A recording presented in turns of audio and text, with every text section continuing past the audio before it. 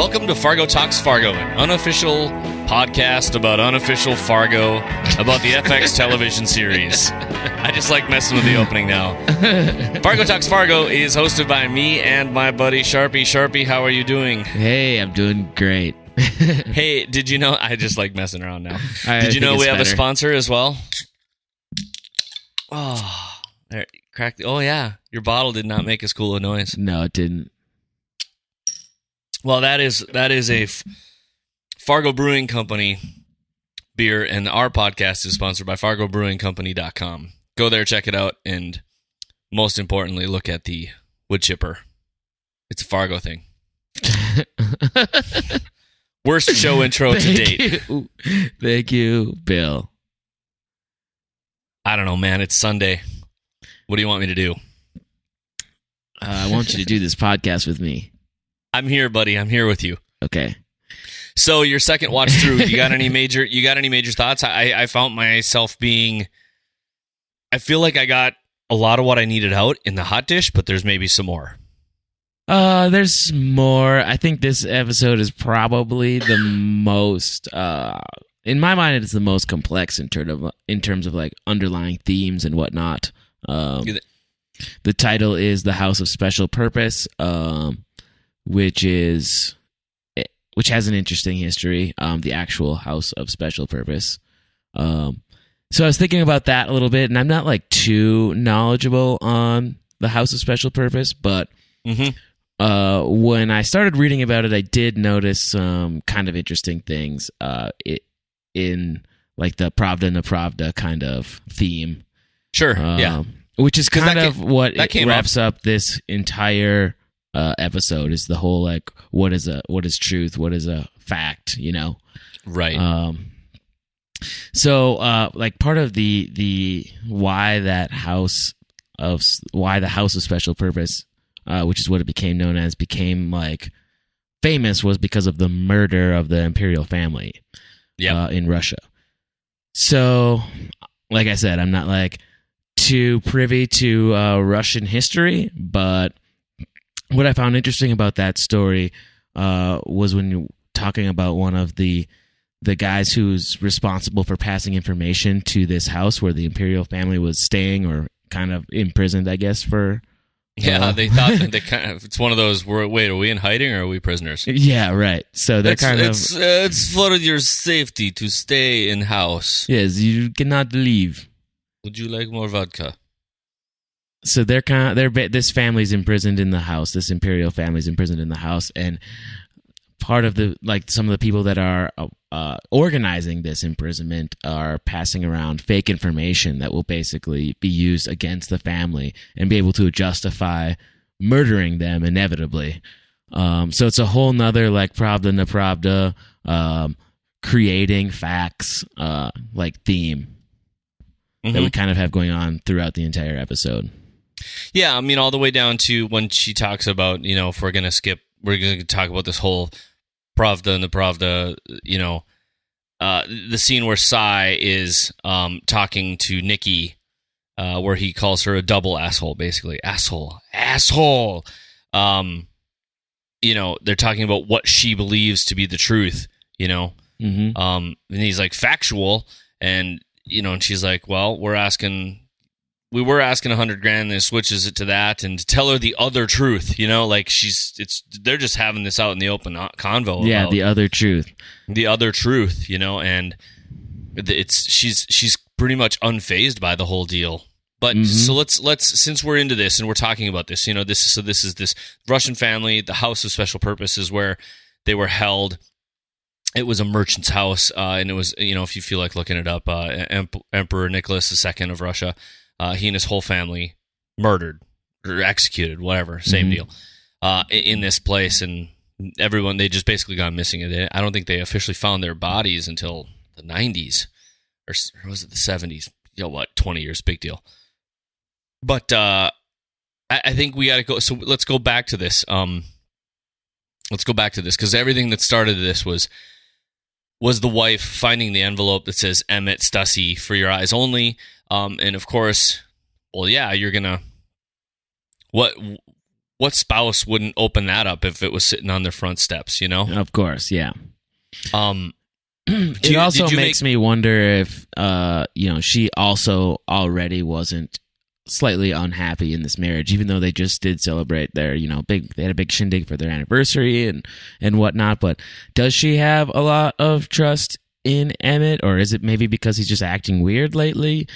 Because not only did she just open the envelope, but she's also like really quick she did not hesitate to take it for face value, and just assume and just say, yep, that's my husband, despite it looking like a caricature of her husband. I would think she would be able to recognize her own husband, especially, banging somebody. Well, I don't know. Maybe not. Maybe it's been a while for them. Yeah. So I feel like this was maybe just like the straw that broke the camel's back or something. And she was just, she was sort of like already making decisions in her mind, and this was just the final, like, I'm going to open this, see what this is all about. This weird guy came and ate at our house. That's weird. What's that all about? Refused to eat in the dining room, kind of all this stuff, and she's just like, stuff's adding up and building up for Stella, and I think that this was just the final thing, because she just took it for face value and she took off. She didn't even give Emmett a chance to explain anything, which would have been kind of interesting. Yeah, to see that go down. Yeah. But isn't that kind of Midwestern though? The idea of not actually having any real conflict is just to bury it and disappear. And I feel like a little bit of this. I totally am thinking all the things you're thinking. I agree with you, but I'm as you're saying it, I'm thinking too just about even like the movie and Jean Lundegaard and what that was like. Kind of. I mean, the Coen brothers always seem to have doofuses in movies, multiple doofuses, or dingbats, or just people who are, just a sandwich short of a picnic kind of thing. And I just wonder if that's part of what it is. You're like, well, come on, of course you would know. But at the same time, who wouldn't? Yeah, I mean, she gets it and she plays it, and then she's like, I'm going to take the grandma. I mean, like the other, like in some other type of universe that's not the Coen brothers, he would come home, the locks would be changed, and all his shit would be in the yard, right? Mm-hmm. But in this situation, she's like, I'm going to leave this beautiful house in Eden Prairie, roll mom back into the van, and get the hell out of Dodge. But yeah, I did wonder, like, how do you not notice, like, your husband's hair doesn't look that bad? He doesn't do it like that. Doesn't do it like that with me, does he? Like that. Not with me. Yeah, I think they're a missionary for life couple. Probably. But yeah, I don't know. It's one little hang up I had with that, but I guess it's one of those, I was trying not to like overly hang on that plot point. Yeah, I know. It doesn't really matter, to be honest. I just found it's just an observation, really. But I do think it's also the reason that it gives us for this whole scenario between Nikki and Ray in the beginning, where he pulls off this just horrible proposal while they're setting up this fake porn scene, and I don't know. I had somebody, we had a bunch of messages. I think this might have been from Vicky on Facebook sent in. She had this little bit of a hunch that maybe, if you play out the whole episode, that she was in on this, maybe she took a beat down for the purpose of messing up Cy, and that's why she stayed down until Cy left. But she didn't go that far. But I mean, that's the natural assumption I'm giving that. But I've seen that's been brought up in a couple other places too. Oh, it has? Yeah. I don't know if I buy it. I don't know if I do either. Could just be, punch drunk over Nikki just as much as Ray is. Yeah, you might be right. I think that's the way we're supposed to feel, though, isn't it? I think so. I hope so. About her, I mean, it's all of those things, and I I do want him to get his mustache back because that haircut Ray had with the mustache kind of worked, but the minute that mustache is gone, he really just looks like I don't know, what's his face from the Buffalo Bill. If you're from Silence of the Lambs, yeah. Doesn't he have? It's the same guy who Ted plays Levine. Is that his name? Yeah, I can't remember, but still. Bob Levine. What is it? Oh, now you got me. Dang it. You got me digging into this. Levine. It's something Levine. Of the Lambs.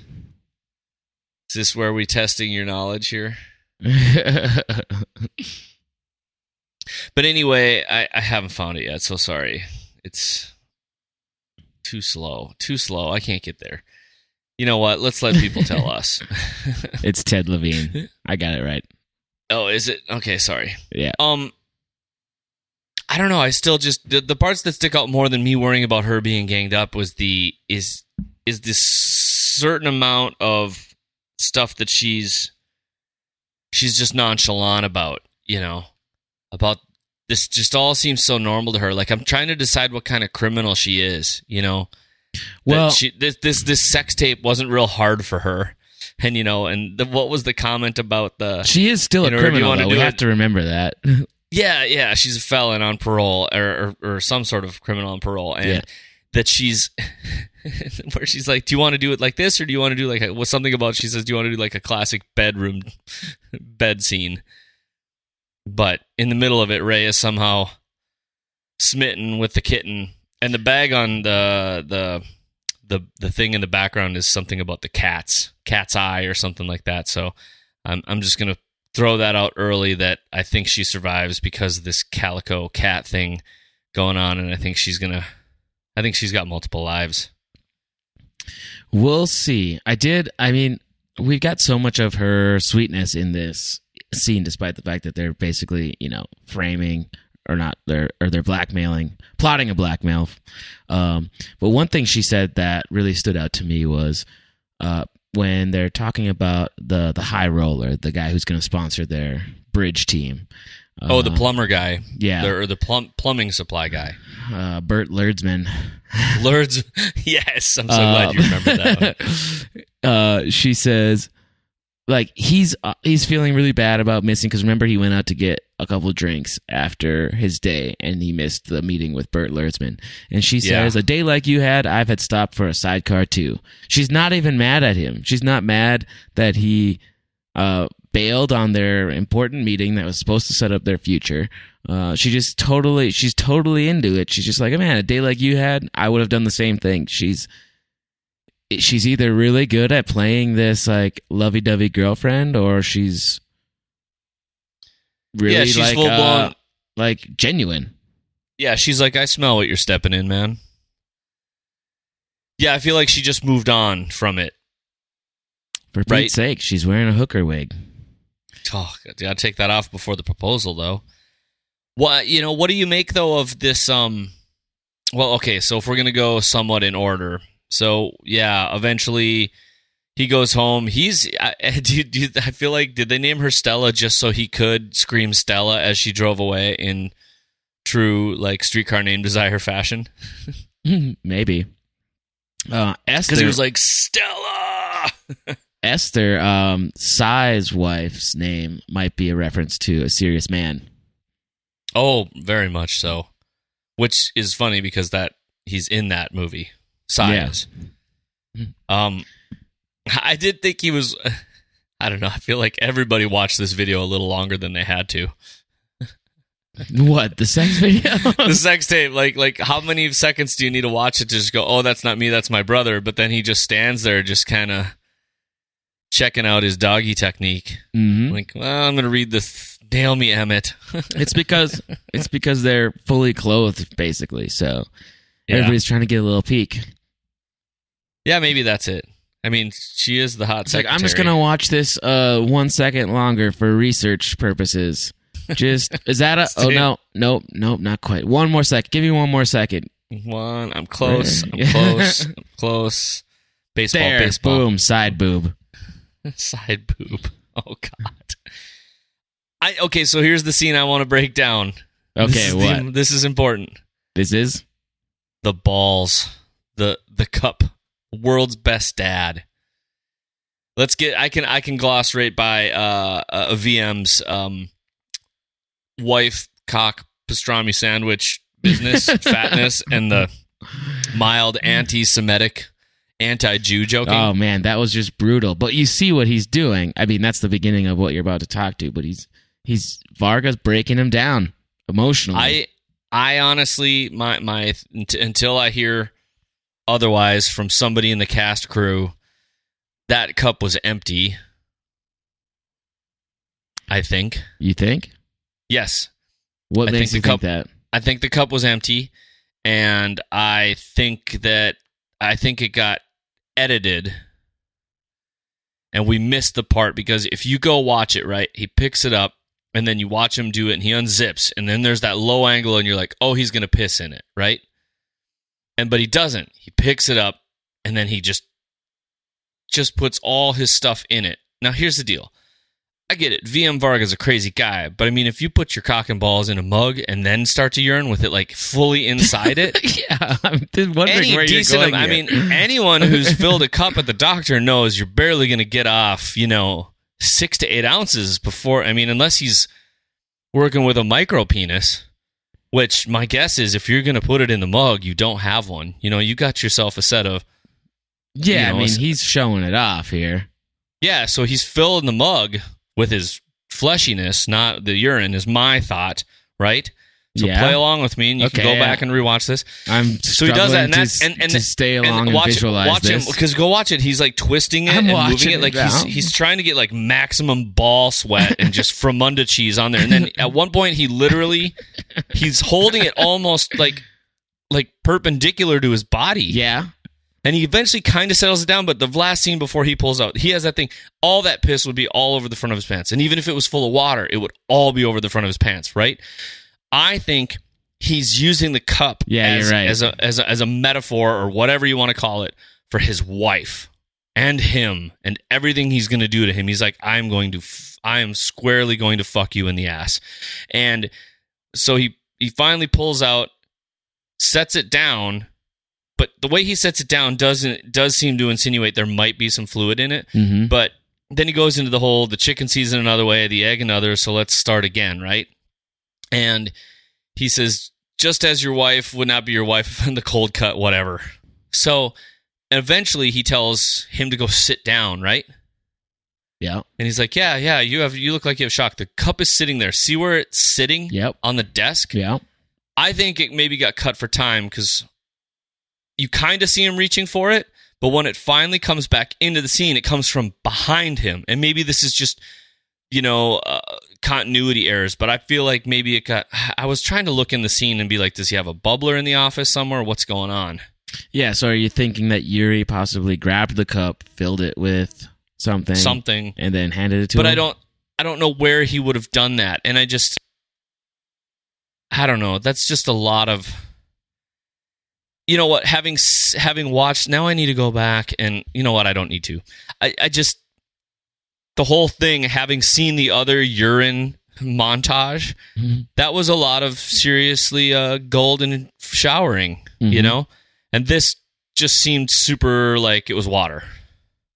Maybe they just for the sake of TV and censorship. Oh, I wonder if that was a censor thing. They literally couldn't show it be really yellow. Do you think? In an episode where they said fuck a couple times? I don't know, man. Especially when there's that scene where he's literally tipping the cup and you're looking in the cup. When was the last time you ever had urine that clean, with the exception of maybe 6 beers deep on a bar night? Right. Anyway, so I don't know. I don't think it could be a censor thing. That's a good point. We didn't really talk about that last time. Because that would be... I mean, that the fucks are one thing. You can easily edit those out and still play the episode, but you can't easily make a whole nother second shot just that's a little bit racier for a later time slot or something. And like I said, maybe this is us giving the summer sausage treatment to a ball handling with a mug, but I just don't care. I just think it's the scene that was really pivotal for people, the way they talked about it. Everyone I've talked to, like friends around here who watched the show, were just like, oh God. And then they all said, well, did he piss in it? Did he, what? I don't know. Because if you look at when he's putting it up to his lips, it's super full. It's super full, yeah. You can't be balls deep in that mug unless, like I said, micro penis. I think but that's not gonna happen. He's not gonna just not VM, put that no. on display. That would be a sign of weakness in his mind. No. Anyway, so there you go. That was my giant deep thought. And then when he dumped it out on the desk and just, although I think this was also a series of just completely defeated, screwed up sighs. I mean, even after he pours it out and he's just literally just drooling on the floor. Yeah. It's pretty epic. It's pretty epic. And then when he picks it up and he just dumps that little last splash out. And he can just barely. Honestly, I don't know if it's any grosser whether it was urine or just drinking somebody's ball water. Yeah, just from the cheese water. Yeah. Either way, awful. Both awful. So, yes. When he ducks out into like the stairwell or whatever to call Emmett, we're talking about Cy. Mm-hmm. Did you notice how when he called Cy's office, or when he called Emmett's office, the 2 glasses of scotch are still sitting on the table? Oh wow! Still from the previous business meeting. The previous day's happenings, which I think was a great touch because that shows like how distracted Emmett is from like reality right now. There's just so much going on between his brother, between the Stussy like weird business arrangement that's going on with Varga, between all this shit. He's just so distracted, and they're showing it just through these tiny nuances. Like there's still scotch glasses on his desk from 24 hours ago. Interesting. Also strange to me that none of the desks have computers. Cy's desk, no computer. Emmett's desk, no computer. At home, no computer. Yeah, that's true. And they're calling. there might be a. And they're calling landlines.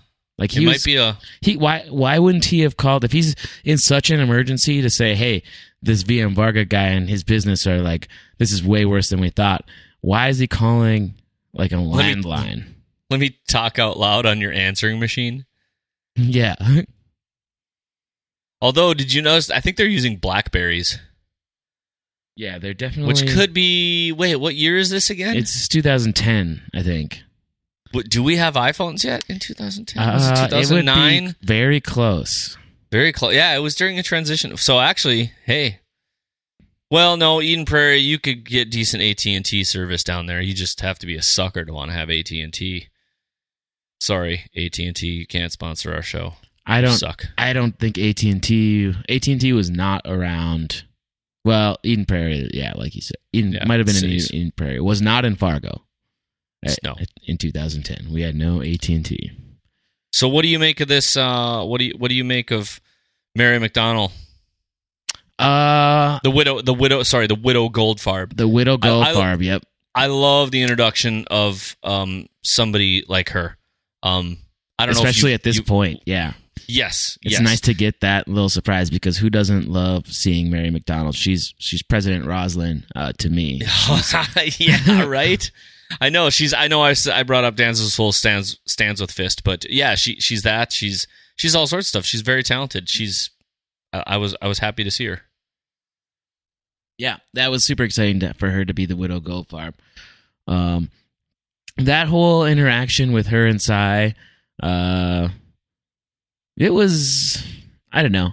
It was nice to see her, but other than that, we didn't really get too much out of it. In my opinion. I think it's just a setup for Cy figuring out how to unload something, and then for us to watch completely how rattled he has become. Yep, I think he's exactly supposed to be having this. He's normally kind of, I would imagine, in his regular capacity, Cy would have his shit together a little bit better than he does. Yeah, he's probably always kind of been the strong arm of Emmett. But we're seeing him under pressure from much stronger, more powerful people, and he just realizes how much of a big fish in a small pond he really was or is. Yeah, which is a lot like how people in Fargo can be, and probably anywhere. But you see, calling him a strong arm is a little, comparatively speaking, you don't need a lot. You see a lot of like pretty successful businessmen in Fargo that really kind of act like they're the hot shit, but it's mostly because they're in a tiny ass town. And they are the king of parking lots. Well, she's not looking for a partner. She wants to move on. Yeah, which is perfect. Everything she's saying is music to Sai's ears right now.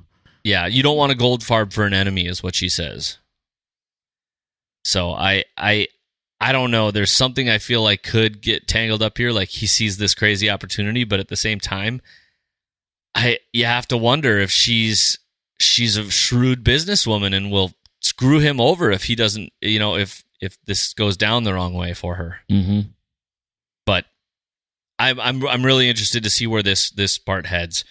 They're at the Bears Den place, but they were both, sitting at that table. And if you look at the scene, there's the deer between them, but then they each, just in front of them in frame on either side of that fireplace, are two different birds. There's just birds everywhere in this show. There is. A lot of mounted birds. But, so there's a softening of the will. I feel like we're going to have more to come on top of that, though. I have no idea where or what. Well, he is kind of hitting a roadblock there with the partnership. So whatever he was planning to do to get out of this, to find his narrow escape solution. Yeah. That window is kind of gone now. Yeah, because this whole episode really is I feel like we're getting twisted up more than ever by the writing on this show this season. So far, I feel like they're not relying on as much sensational death as they are on, let's push these plots as far as we can, Let's see what we can do and see how twisted up and knotted up and weirded out these can get. And you've got, think about it, you got these crazy extra twists happening, and then we're layering this all over the whole Peter and the Wolf story, right? Mm-hmm. And then, Jesus, we didn't even talk. Did we talk did we talk about the wolf in the... No, we did not talk about the wolf yet. in the thing. And okay, time out. Mid-show break. Hey, anyone who heard the podcast and it was like super weird and there was like audio issues, so sorry about that. Some of you may not hear it because I replaced the track. I don't know what happened. Something was going down with my export and I had to get it fixed, but we unfortunately didn't know that was going on. That was my bad. Sharpie's bad. So sorry, but thanks for listening through the audio problem. So if you do ever hear that again, feel free to poke us and tell us what up with that. Ooh wee, what up with that? What up with that? Thanks for the PSA. Yeah, sorry. It was one of those, like, I felt so bad. I was like, that would have just driven me absolutely insane trying to listen to a podcast like that. And it's all my bad. Bad, Bill. Bad. If it did drive some people insane, they're probably not hearing this. Or maybe they are, because we're awesome. Yay. Yay. Okay. I think this scene at Emmett's house with he and Ray was just, I still think it's I think it was really, really written well. They were like having an argument simultaneously about two different things that are important to them. And I just like the emotion of it, that I still think I brought it up in the hot dish that Emmett is, I just would not have guessed how dedicated and reliant he is on his marriage for a man who's, in my opinion, prior to this, been solely focused on his business and being on top of the world. And I kind of think that in another universe, Sai wants to be his wife. Sai wants to be Emmett's his wife? Yeah. You think so? You think that that Hummer is just him just trying to like speak out a little bit? I don't know. I just mean like look at the amount of things he wants to do for him, protect him, just to be there for him. He wants to, Well, yeah, clearly the most loyal person to Emmett is Sai in all occasions. Sai's always is trying to be the fixer. He's just really terrible at it right now. Yeah. With these ingredients to all the chaos. But they have this entire conversation about what's going on, and what did he was this the one I didn't write it down, but I heard it the second time around about the assault with kitchen. What did he say about the kitchen utensils or kitchen things? I just remember he said he put his schwanz in the mug Esther gave me. Yeah, I wrote that down. I wrote that one down, but there's another line that he says about kitchen stuff. Fornicating with our kitchenware. Thank you. That's what it was, I think. Did you catch the quick Delilah reference in there? What I thought was, anyone could kind of say that, I suppose. I don't know if it has to tie completely to the plot, but Samson and Delilah. If you want to know about that, go look it up. We don't need to go unless you want us to, which I don't think is necessary. But that she's she's like maybe Ray was already not good, but this Delilah, she's weakening him even more. She's bringing him down to a completely different low level that he hasn't been on. And she didn't cut his hair, but he shaved his stash for her. Mm-hmm. Sorry. Delilah's from the Book of Judges, right? That's the whole story. Samson and Delilah, and then she cuts his hair, and yeah. That was a terrible description of Delilah, but I wanted to put in like a nice little pause there. You did, just so I could completely understand how terrible I did at it? Yep. No, I do think that is interesting. I did want to mention real briefly the Bear's Den when they're leaving. A couple interesting things. Okay. First of all, when Sai's leaving the Bear's Den after his meeting with Widow Goldfarb, there's like a butler kind of looking guy in the parking lot. I wonder if that's like her chauffeur or something. Maybe she's got her own Yuri and Mimo. Yeah, that's so that guy might come back. I mean, he was very. It was very purposely there. So I thought that was interesting. Like that character was definitely placed there on purpose, like with intention. And maybe he's just a dapper looking gentleman, and he's there just to like provide more evidence that this is like a swanky place. So you're assuming that that's her car and the guy in the black suit is hers? I'm wondering, yeah. It seems like it could be, because it's also like a fancy, older, very well-kept car. You don't think she got in the black T-Bird on the other side? She could have. I don't know. It's just, making an observation. I think that I'm interested in if that's more development, if that's to be development for her character, or if it's supposed to be just development for like the actual place that they're at. Yeah. Which made me think immediately of the Bear's Den near Fargo. Yeah. Which I think is gone. The Bears. that Bear's Den is gone. The one that wasn't that up north towards in Shelley, Minnesota, there used to be a place called the Bear's Den. So this would be about an hour from Fargo, and it'd be a hike from Eden Prairie. Probably 4.5 hours. And this was just a strip club in this tiny town in the middle of nowhere, pretty much. Yes. Which was a destination for many a bachelor party for a very brief time in Fargo history. I've never been, but neither have I. It did look very similar to that Bear's Den in the sense of it just being like a building like out in the open, like tundra plains. Well, fun fact here: the bear from our favorite tipster up north. The Bear's Den is a real place. That's the real restaurant name. I don't know if that's their real sign. I think that was put up and faked. But if you go to bearsdencalgary.com, you can see what it's all about. And it's tasting menus. They've got tasting menus. They're $110 to $180 with wine. So it's that like that. What we're seeing, that conversation with Sai and Widow Goldfarb, is the actual Bear's Den. That's the inside of it. All those reliefs are really on the wall there. Okay. Go to bearsdencalgary.com and you can check it out. Yeah, I didn't want to read too much into those reliefs because that is rather elaborate to kind of pull off for what I imagine the Fargo budget is. Right. So I think it's probably yeah. But they were cool. They made good use out of them. No, they're fun. That's what I mean. They look great. But yeah, it's for the epicurious. Let Chef, I don't know, Japp or Yap or Whop, do your whole table, $110 per person. Sounds fancy. You want to do it with some Chef's Table wine pairings. I gotta say though, a little disappointed in the graphic for this. If I see, behind this, if you go to dining room, the graphic of the booze behind there, it's like, really? Fancy place, and you've got Captain Morgan in the background and Malibu rum? Get it together, Bear's Den. You gotta go high shelf.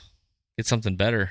Get some Teeling Irish whiskey or some Master's Keep. Okay, sorry. Gosh, I really need another drink. You shut your mouth. Anyway, so Ray and Emmett have their whole out there, and then they both finally seem to realize whatever it is, and he just wants to get his wife back. He doesn't care. He wants to make this shit go away, because now, it's one thing to be messing with him, right? That's what I feel like for Emmett, it's one thing to mess with me, Ray. It's another thing to mess with my happiness and my family and my wife and the trust she is supposed to have. Yeah. With him, and oh shit, I just did something. Sorry.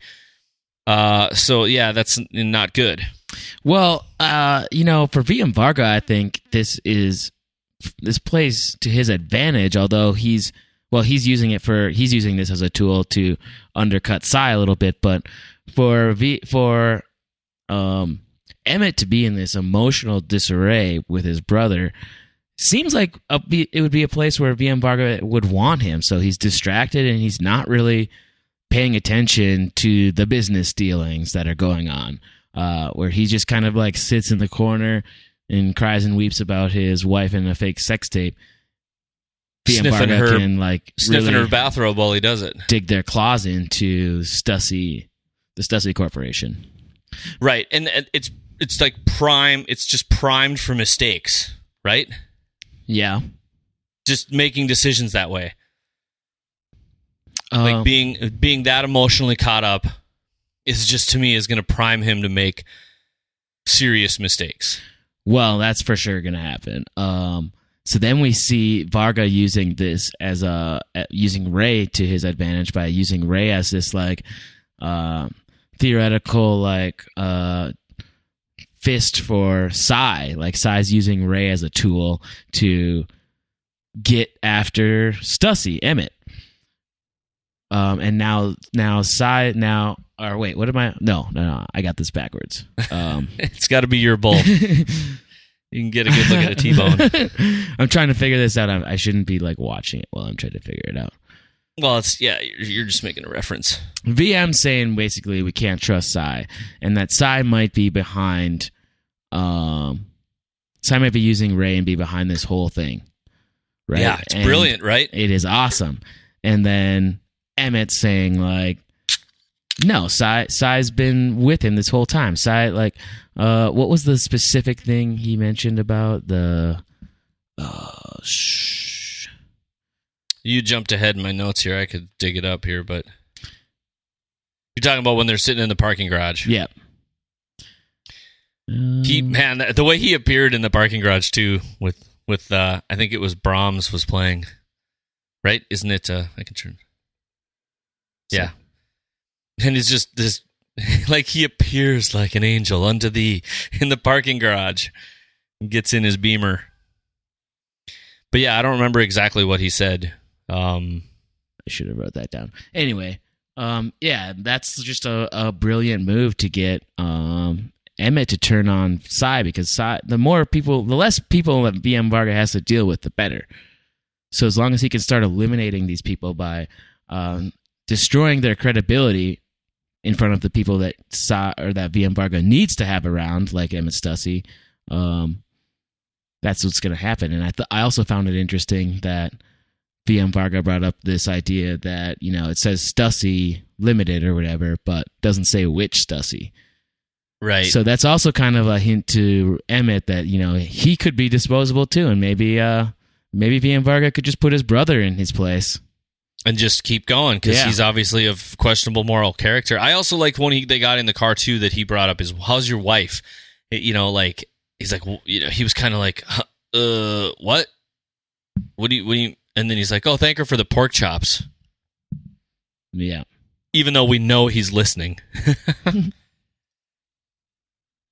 yeah, I know what you're thinking about. It was the line about the people think you're colluding and he knows that they got into the bank and all that. And yes, and he said it was about drilling out the safe deposit box. And Emmett goes, well, Cy said it was drilled out. And BN Vargo's like, well, that's what Cy said, but do we really know? Do you know? We don't know. Yeah. I'm saying it's not. Yeah, because that's when he's talking about Buck Olander. Yep. Oh yeah, he calls him. Sorry, I just quickly went back here. He calls him your consigliere, which I love. But yeah, it's just so that's what I mean. Like, so that's what I was saying. There's a lot of just that's what I was talking about. This episode is just a lot of plot. I mean, I think you and I have been so waiting for like somebody to get an axe in the face or a stab in the back or take your niece out in the woods and kill her, but that hasn't happened yet. And I feel like they're just turning more. They're tightening the screws a lot more this season. I mean, it's tense right now, and I'm doing the whole like, okay, now who the hell can you kill? And then the other weird thing outside of if we skip back to Chief, I'm using air quotes, Chief Damick and Chief Gloria. Man, that guy's he's just a class A asshole. And it's look how, I still stand by my phrase I brought up that I literally typed, why is Damick such a cocksucker? He's an asshole, but it turns out the weather balloon, the balloon story is true. Kind of, yeah. Yeah, you go just do weather balloon. Laura Buxton. Laura Buxton, yeah. You can search that. So yeah, it's even Snopes calls it mostly true. But I'm just saying, coming back to your Pravda Nepravda, it's as true as you feel like interpreting it to be. Yep. Right? Yeah, and there's been a couple podcasts on this Laura Buxton story also, not related to the show Fargo, but it's this whole interesting things. It's this whole idea about how interesting it is because how interesting it is to tell a story by leaving certain facts out to make the story just more entertaining, I guess. Right. So like the whole story with this Laura Buxton wrote a letter, tied it to a balloon, sent it off, and then in the show they say like 50 miles from there, the balloon drops down and a little girl finds it of the same age and the same name, Laura Buxton. What? Where, I mean, essentially that is what happened. It was a bigger distance. It was like 140 miles or something. But it didn't drop down into another Laura Buxton's backyard. It dropped down into the neighborhood, and one of the neighbors knew of a girl named Laura Buxton, so they brought it to her. So like, although like it's technically not true, it still found its way to a Laura Buxton. It's kind of and they weren't the same age. They were close. Yeah. But isn't that how that goes? Like the story is about all these similarities. Like they're the same age, they're the same. They both had a lab, they both had a guinea pig, they both had this, they both had that. Sure, they both had things that a lot of young girls have. But as soon as you start mentioning all the things that are different, it becomes much less interesting. Yeah. But yeah, it was interesting that it was cool that they. Well, it's just I do still just think it ties to exactly what you're saying though. In the way where it's like it's all in how you tell the truth, right? Is if it seems real or not, and especially in the current age we're living in, where everybody's twisting the truth to be where they think it is. But I like how the car scene ended though in that garage. Still, I brought it up again, so I'm saying again about the souffle. It is fluffy and delicious, but don't agitate it, and. I still think that that's him saying all these little things. You and I are partners now, and these people around you are annoying me. And I'm worried he's going to start picking off the people he doesn't. I think, I don't know. I feel like Cy could die soon, but the problem is that so now there's like, I just don't even know how to draw this Venn diagram right now of problems. Like all the kind of villainous people, Emmett and Ray at VM and all these people, but then the crossing over of like police are looking for you, because of two different things, but they're kind of together on it now. And then you introduce his name, just FYI, is LaRue Dollars from the FBI or the IRS. Is it the IRS or the FBI? IRS, played by Hamish Linklater, who I always like this guy on all the shows he's in. He was fun to watch on. I haven't seen all of Legion, but I know he's in it. But he's also in. He played Jerry Dantana in Newsroom. Did you watch The Newsroom? I did. Yep. So he was Jerry Dantana in that series. If you were into watching preachy shows, anyway. But yeah, so now there's this other overlapping problem, So now I'm wondering how is this going to affect what I assume is VM Varga's ability to make these problematic people disappear? Do you know what I mean? Yeah, of course. Like right now, the police are in tandem currently looking to talk to both the Stussies. Mm-hmm. They haven't figured out, and guess who's the sneaky one who no one knows who she is yet? Nikki. Nobody completely knows who Nikki is. Right now, she's just somebody who was boning the thing, but to find that out, they'd have to go ask some deep questions at the parole office. Mm-hmm. And on top of that, they're looking for Cy because they need to talk to him to find out who ran the car into something. You know what I mean? Like they're looking Nikki's for still like loosely tied in, because she was brought up by the Gloria's little sidekick buddy about the fake name, about the name, about the air conditioner in the winter, the statement that she had made or whatever. So she's very loosely, distantly kind of looped in. That they could follow that little thread and get to her, but so far nothing major. Yeah, I mean, because at some point they might have to say, well, why did he get fired or why did he leave his job at parole? But still, Nikki's name is not known to them. Mm-hmm. But then you completely tie this into, well, now the IRS is here and they're wanting to do stuff. They don't know VM's name, but they see him. He's like, well, is that Mr. Feltz over there? Mm-hmm. Like, nope, that's Mr. Feltz is not, just doesn't answer. Mm-hmm. And I love how he's like, we have fake books. Yeah. So that whole thing goes on. Sorry, I was coming back to that. I just watching VM sit there and pick his teeth, and how many partners do you have? And he's just like, two, or mm-hmm. It's a mess. It's a huge mess right now, and it's like, how do you murder people and make them kowtow to what you need outside of what we learned about the beating on Nikki that comes up after this. Mm-hmm. So do you think that the Stussy headquarters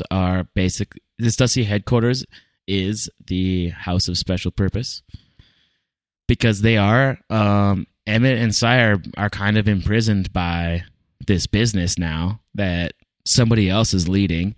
They've got the fake books, very similar to the House of Special Purpose, with the fake information being funneled through to basically taint the credibility of the Imperial family and ultimately used to murder them.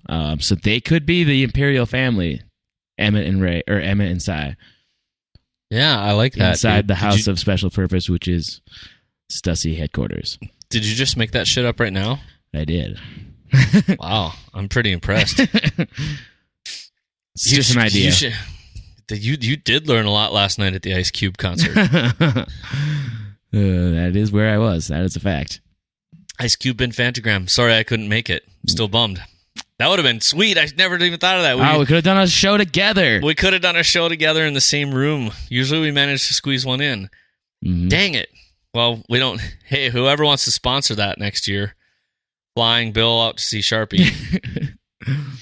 But no, you are right. I mean, but isn't it all the same? It's all this, it's that whole the narrow escape. It's all these things that are slowly. Yes, you're right. They're all being imprisoned by their own failings in judgment too. Mm-hmm. But I like that. I like that a lot. I want to just end on that now. Okay, but we can't. We can't. We can do whatever we want. No, we can, dude. Do you want to talk? Bologna sandwiches this time for 20 minutes? The people need to know our opinions on encased meat products. Maybe there's a post show we do where we just talk about Midwestern stuff for everybody. You didn't happen to make a hot dish today, did you? I didn't because I thought we were going to alternate. I was going to do a Sunday, then you were, but you made one Wednesday on the hot dish. I made technically one. This is I made a hot dish. No, I did not make one today. Today I made eggs in a cloud. You've fallen into that Instagram trend right now. God, did you? I just had did to you see do that it. Did you see that in Apple News? Is that why you did it? I don't know where. I think Callie brought it up. That's funny because I made Callie is. Callie's a friend of ours who's awesome. I also made, it's funny you say that because I got up this morning and made egg muffins. Like little egg bakes. Oh yeah, in muffin tins this morning. So look at us getting all domestic and shit. Did you use the how did you do it? Did you just pour like an egg mixture in a muffin tin? Oh no. Or did you make like a bacon weave cup or something? This was I want to do this. I realized I didn't have some. Oh, there goes Callie behind you. God, he's skinny. I hate him. It's true. No, I actually I was looking for a way to get rid of the extra tater tots from my hot dish from last week.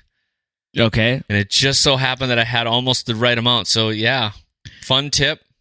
Get the tater tots to a place where they're not completely frozen. Put 3 per cup. Did you mash them down? Yep. Then I squashed them down with a small cup. And then I baked those for like 10 minutes at 400. Did you grease the cookie sheet first? Hells yeah. Okay. Well, I don't want that shit. People need to know these details. You don't want to. Well, I'm not. This is. Oh God, yes. Okay, fine. People are First, I sprayed with a nonstick cooking spray. I could have lubricated with butter, but I didn't. Anyway, then I did. Yeah, I just poured in some eggs and cheese. What kind of cheese? Scrambled just some Colby Jack. I didn't get crazy. I finished that. I finished the rest of the cheese that was left over from the hot dish, and I didn't have any sausage or anything else left. So that's all it was. But now I have these extra ones, so I'll have those for breakfast this week. There you go, Fargo Talks. That's a great tip. So that's what I did. So now they're in a zip top bag in my refrigerator, and they came out nice on the bottom, and it's delicious. Maybe we should do mini hot dishes. Yeah, mini hot dishes. Nobody does that. Like, they're self-served. Oh, damn. That's kind of what I do because I'm just a single dude. Yeah, well, me too. Well, that's me. Yeah, it's just me and Laura, so that's all we got. It's just hard. It's hard to make a hot dish for 2 people because then you got to eat hot dish for like but then days. if you made a single serve hot dish, then you kind of miss out on your theory of the hot dish being way better the next day.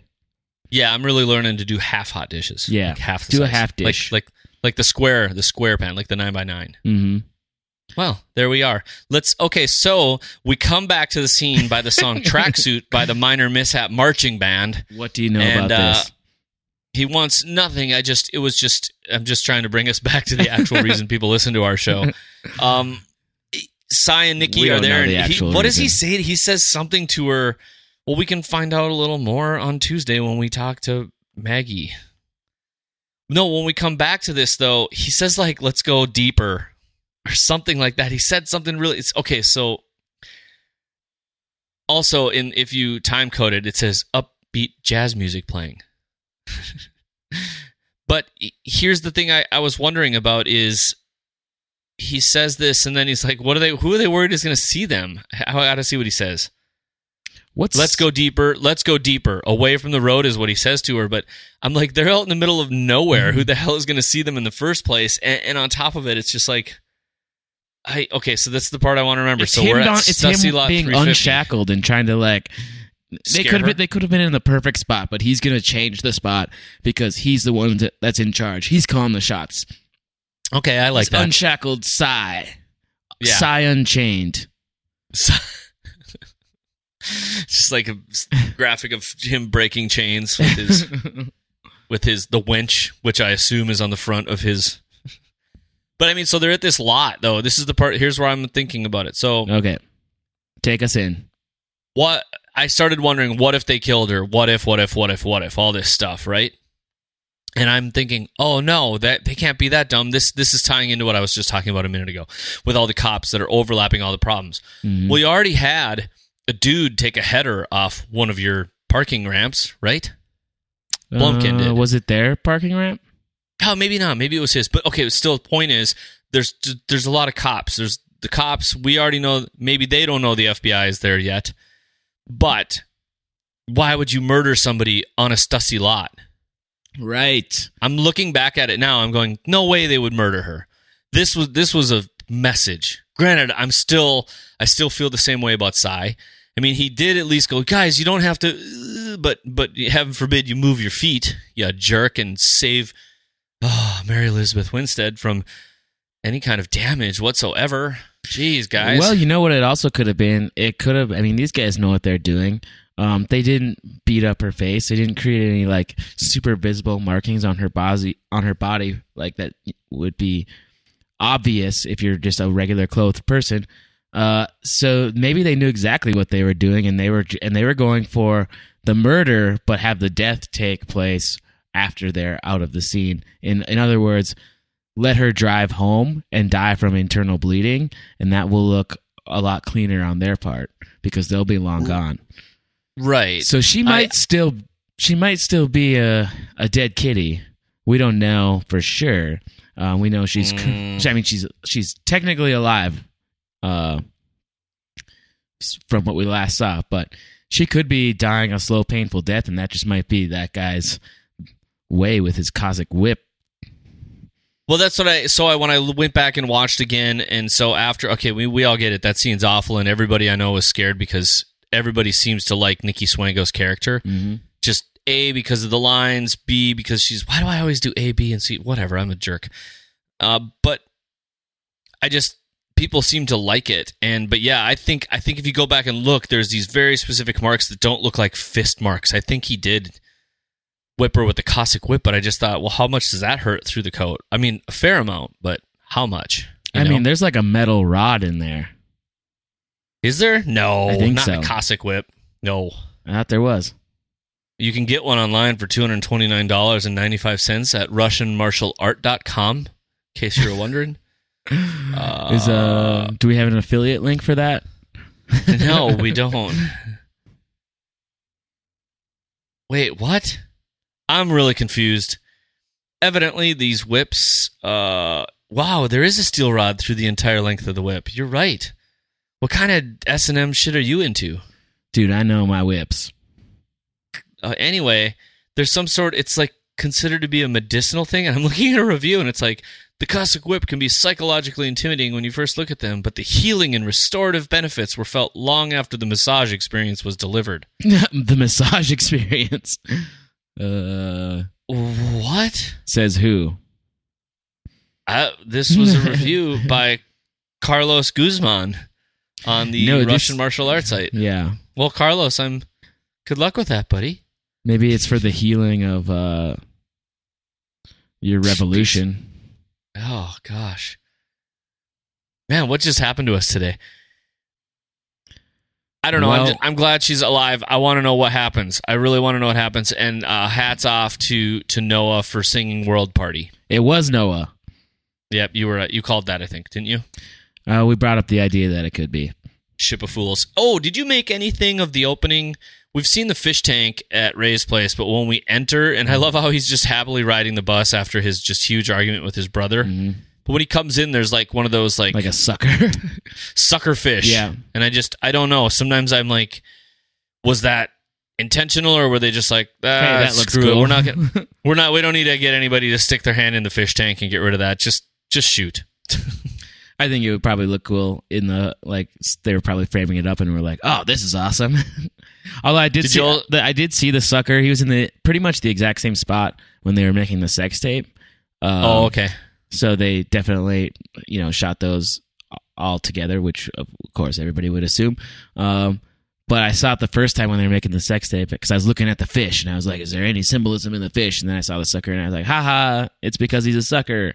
And then they like went full on framing it into the shot later on in the show, and I was like, oh, maybe that is a sign. I don't know. Maybe it's just a fish. Maybe it's just a fish. Every time I see fish tanks, I always think about season 1 and the what if you're wrong and they're right. Or what if they're right? The fish going the orange fish going the other way. Yeah. I feel like we haven't made a lot of revelations here today. I'm worried. Is this this show getting to us? I think we figured out. I think you made a big one. I just sound like a turd today. We figured out the House of Special Purpose, or we have some ideas on that. We're still talking about this idea of facts and truth, which is, as we've mentioned before, couldn't be any more relevant. This writer Zach Handlen, I think his name is, on AV Club, he had a quote. I actually wrote this down. Let me pull it up.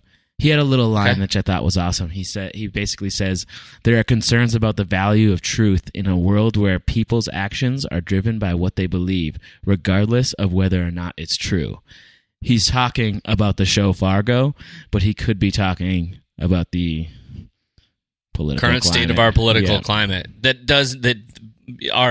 The state of truth in our political climate in this country is feeling that way now, but we've been lied to a lot. Yeah.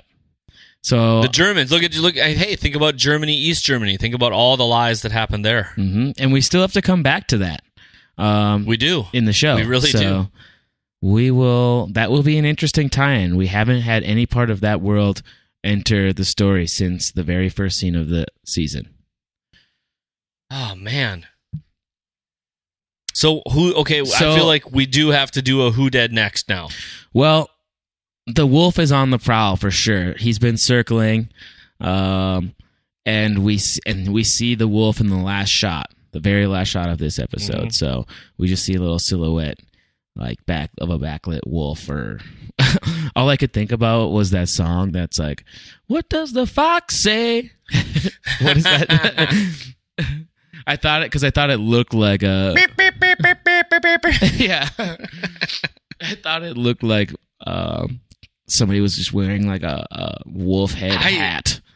Oh man, I thought it was just. I didn't know what it was. It was ominous to me. Yeah. So the wolf has been they've been circling, and I think that shot is saying to us, "Hey, shit's about to go down. Get ready. The wolf's out." Yeah. And it's. Bodies be dropping. I also think it's the whole. Oh God, I mean we've had this whole wolf thing happen in season 1. I feel like you and I had some small conversations about the wolf being tucked into season 2 as well. But I'm wondering this whole outside wolf thing is. I don't know. It makes me think a little bit too of just even that scene with Maurice LeFay when he was just had that super spitty mouth, and it is very much like that shot. Yeah. Oh wow! When I look at that shot on my computer, it is freaky. Yeah, it's way. See, I told you. Oh, that is weird. That's why when you're like, it's like whatever. I'm like, no, dude. You can like see.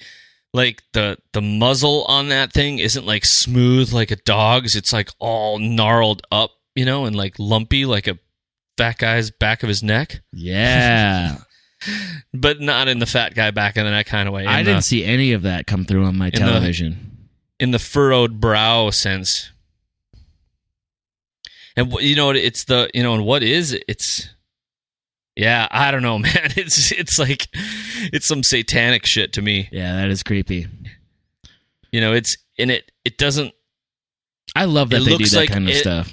It looks like it's a person.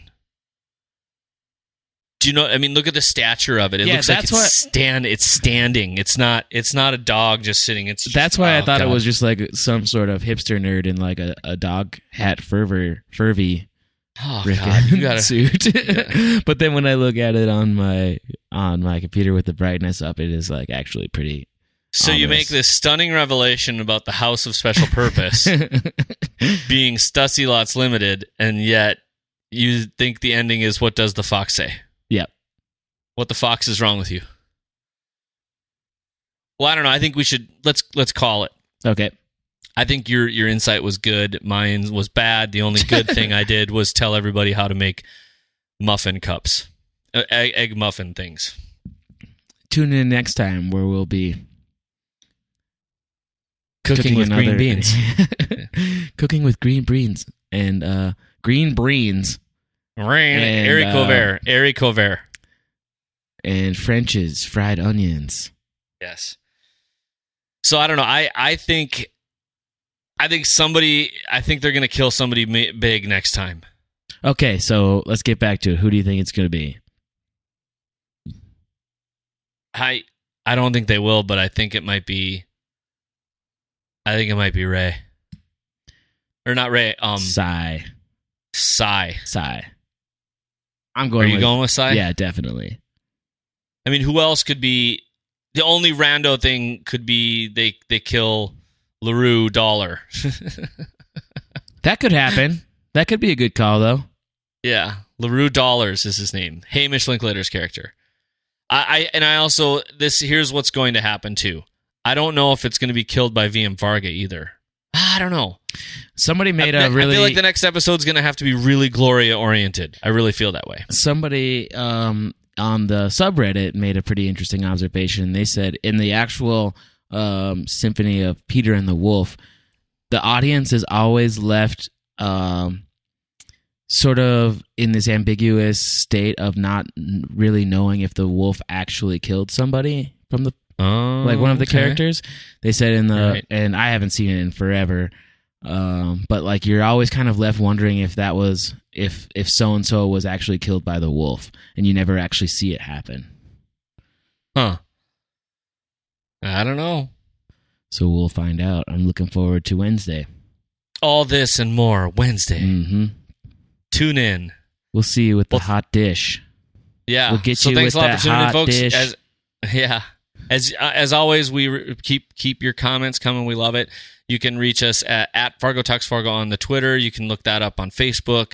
You can email us at podcast@FargoTalksFargo. We do all the business. And somebody's got to die. Somebody's going to die. We just have to. We know. I think the wolf is telling us that for sure. That's going to happen. Somebody's on the hunt. We've only Somebody's hungry. Is this going to be 10 episodes? Right? I think so, yeah. I think so. So we've only got 4 left, man. I feel like we say that every year and we never know. I don't think we ever really do know anything. No. Big deal. Mm-hmm. All right. No, there's 10. There's 10. It is 10. So, hey, man, we'll catch you next time, okay, then? I'll talk to you on Tuesday. On Tuesday? Yeah. Oh, duh, yeah. But they won't hear from us on the podcast till next time. Till Wednesday. Yeah. All right. Enjoy your hot dish and your airy cover or green beans. Green beans. Okay. All right. Have a good one. All right. Later. Okay. Bye. Okay. Now we'll see you later. Yeah, I suppose I should go. Well, yeah, I should get going. Okay. Bye. All righty. Well, you have a good one.